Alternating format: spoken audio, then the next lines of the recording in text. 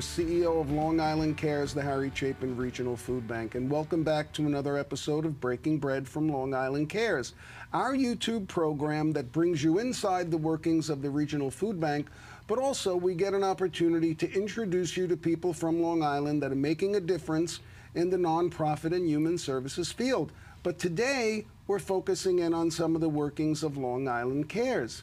We have with us today Samantha Abella and Laura Simmons, both members of the Long Island Cares family. They are our nutritionists. And if you think the only thing we do as a food bank is give out food to people who need it, nope, that's not true. We have to purchase a certain way, we distribute a certain way, and we try to make sure that we're maintaining healthy diets out in the community, because often people that are food insecure are struggling with other issues. So Sam, let's start with you. What does a nutritionist do at a food bank? So there's a lot of pieces to this. So really, my main focus is purchasing healthy foods that we can give out to the community. So focusing on lots of fruits and vegetables, fresh whenever we can, our lean proteins, whole grain foods, really focusing in on those nutritious, healthy, staple foods for the food pantries and soup kitchens. It's a pretty important role because we spend every year millions of dollars purchasing food out on the open market by the truckload and deciding what foods are healthy, what foods are going to help people who are food insecure that may have other challenges in their life like health issues and medical concerns. What goes in when you look to advise our staff, our supply chain staff and our warehouse staff on getting food? What goes into the process for you?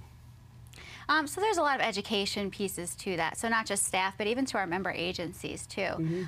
So I help to educate our agencies on different health conditions and maybe some foods that would be good for someone that might be visiting a pantry that maybe has diabetes or has high blood pressure. So then they're able to make those recommendations to their guests. Because as we know, people who are food insecure, especially people who are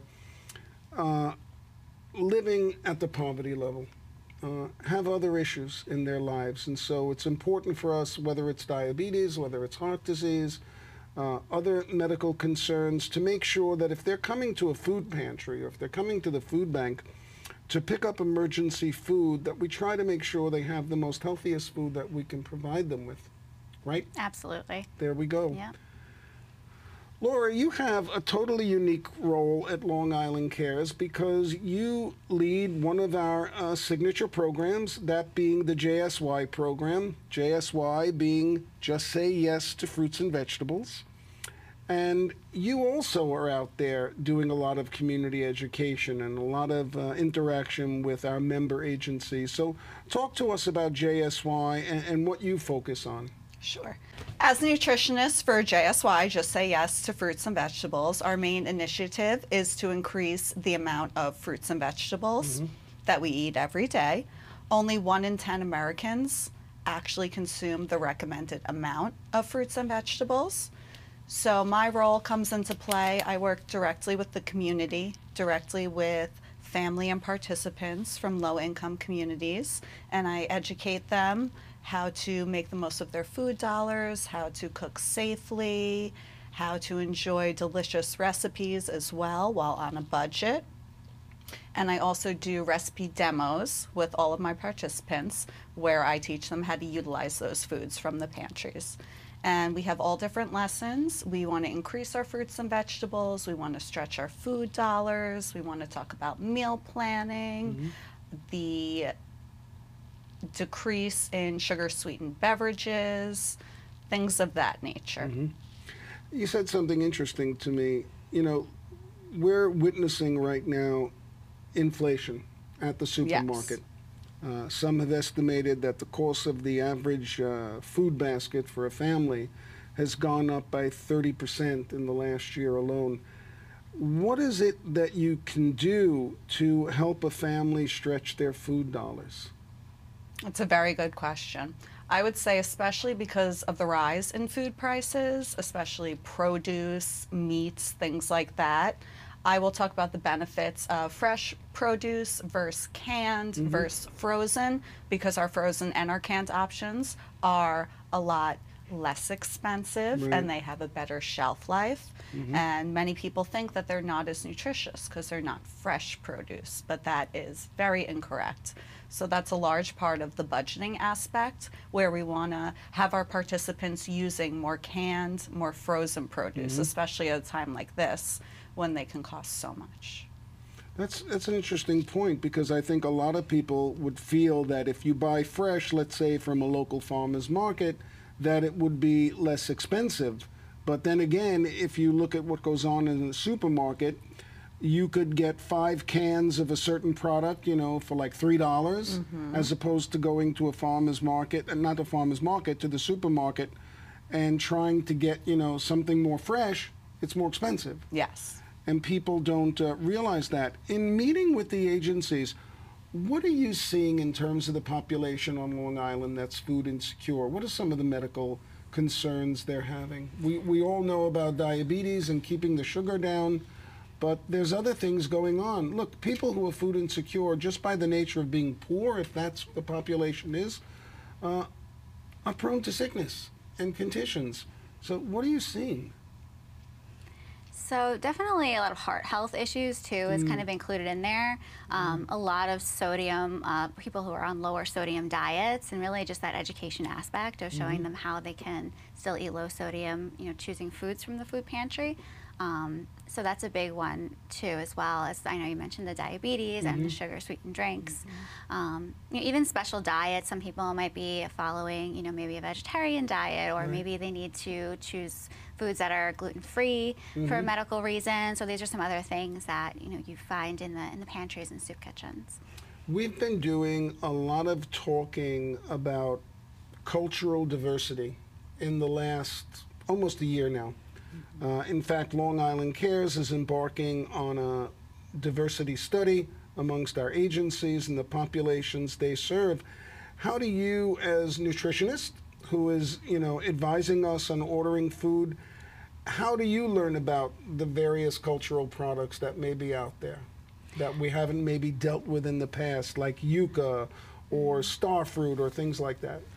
So when I go out to visit our member agencies, I always ask them, you know, what do your guests want? Are they requesting, you know, fruits or vegetables that maybe we're not familiar with, or that they might not be familiar with? And so I try to ask a lot of questions when I'm out in the field to really learn from, you know, people who know best. Yeah. Laura, you're doing JSY demonstrations at the member agencies, at the programs. Yes. Do the agencies invite people to come to the demo, so you're doing this in front of a group of people? Yes, it's a group of people, and I'm everywhere from libraries to temporary housing to To other type of programs that are out there? Pantries. Works for me. Food pantries as well, homeless shelters, rehab facilities. So I'm working with the agencies, but most importantly, I'm working directly with the community and the people who need us the most. And I know that the feedback has been very positive. And I know, I got to share with you that our 2 nutritionists, Sam and Laura, are responsible for the best aromas of food wafting through our building at Long Island Cares. We smell the garlic, we smell the onions, we smell the spices, because the 2 of them are always cooking up a storm. And we become the guinea pigs of what they're making. But so far, it's worked out really great. What would you like to see happen with this new year to come? What would you like to be focusing on? And anything more than what you're doing now?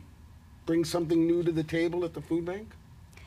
Well, I know you mentioned the cultural kind of aspect of food, and I think that's very interesting and very, you know, with the times now, just being more aware of, you know, not everybody eats the same way. Maybe they don't cook the same way or with the same ingredients. So kind of diving deeper into that and learning more about that. When you meet with our member agencies, because this really isn't, you know, something that perhaps may be on the priority of things that our member agencies are thinking about, because many of them think about how much food can I get in? How much food could I give out to the people in need? How can I procure food on my own, in addition to what Long Island Cares and the Harry Chapin Food Bank give them? What do you see when you meet with our agencies? Is the education something coming to them that's sort of new, or they sort of have a grasp on, look, I know I have to address good nutrition, but does this make it easier for them? Does this put it into perspective for them? I think absolutely it does with the education that we offer. Some people may have a general understanding of maybe budgeting or eating more fruits and vegetables, but I feel like once we go into depth with it, they are very responsive and they're learning a lot, and especially with our recipe demos where we're utilizing that food from pantries and food that is available to them, making low-cost recipes and just having them try something new. It's great to get feedback that someone liked one of our recipes so much that they went home and they prepared it on their own. Absolutely. And you know what you've done with the work you've done in the training kitchen in our facility in Hauppauge, I mean, just putting together what's available at a local food pantry, what may be available in the family's own pantry, can be cooked many different ways. And you've also resurrected a program that I've been tremendously fond about, and that's our Guest Chefs Fighting Hunger. You guys recently had a very large demo at Long Island Cares with Haskell Seafood, because we don't deal, well, I shouldn't say we don't. In the past, we haven't dealt with a lot of fresh seafood in terms of providing that to our member agencies, but now we do. How has Kitchen Studio impacted your ability to do your work? It's got to be a good resource to have. Oh, absolutely, yeah. We get to kind of, I guess, play around with different types of foods, you know, maybe things that we're not even that familiar with, but to try different recipes and then taste it and be able to bring it out to the community. It's been a great help and resource, yeah. When you're doing your presentations in the community, whether it's at a member agency or at a library, what are some of the more common questions that people ask you? I think hard about this one. I do have to think hard about this. I mean, do people come to you and talk to you about their health conditions, or absolutely. say, look, you know, I could probably lose 5 pounds, you know, lose 10 pounds. How, you know, could I go about that? Because you can develop a meal plan for people. You can really, you know, people can come to you, and because you're dietitians, you can put together, you know, a whole plan in terms of what people should be eating to maintain good health, right? Yes, that is correct. Yeah, definitely weight loss. That's definitely a big one. I think a lot of people do associate it with nutrition and, you know, weight loss, even though it's not the main focus, but it's a big focus, and a lot of people are trying to lose weight. And I feel a lot of people are unfamiliar with some of the ingredients we may be using, or they don't know how to cook them properly, or what to incorporate them into.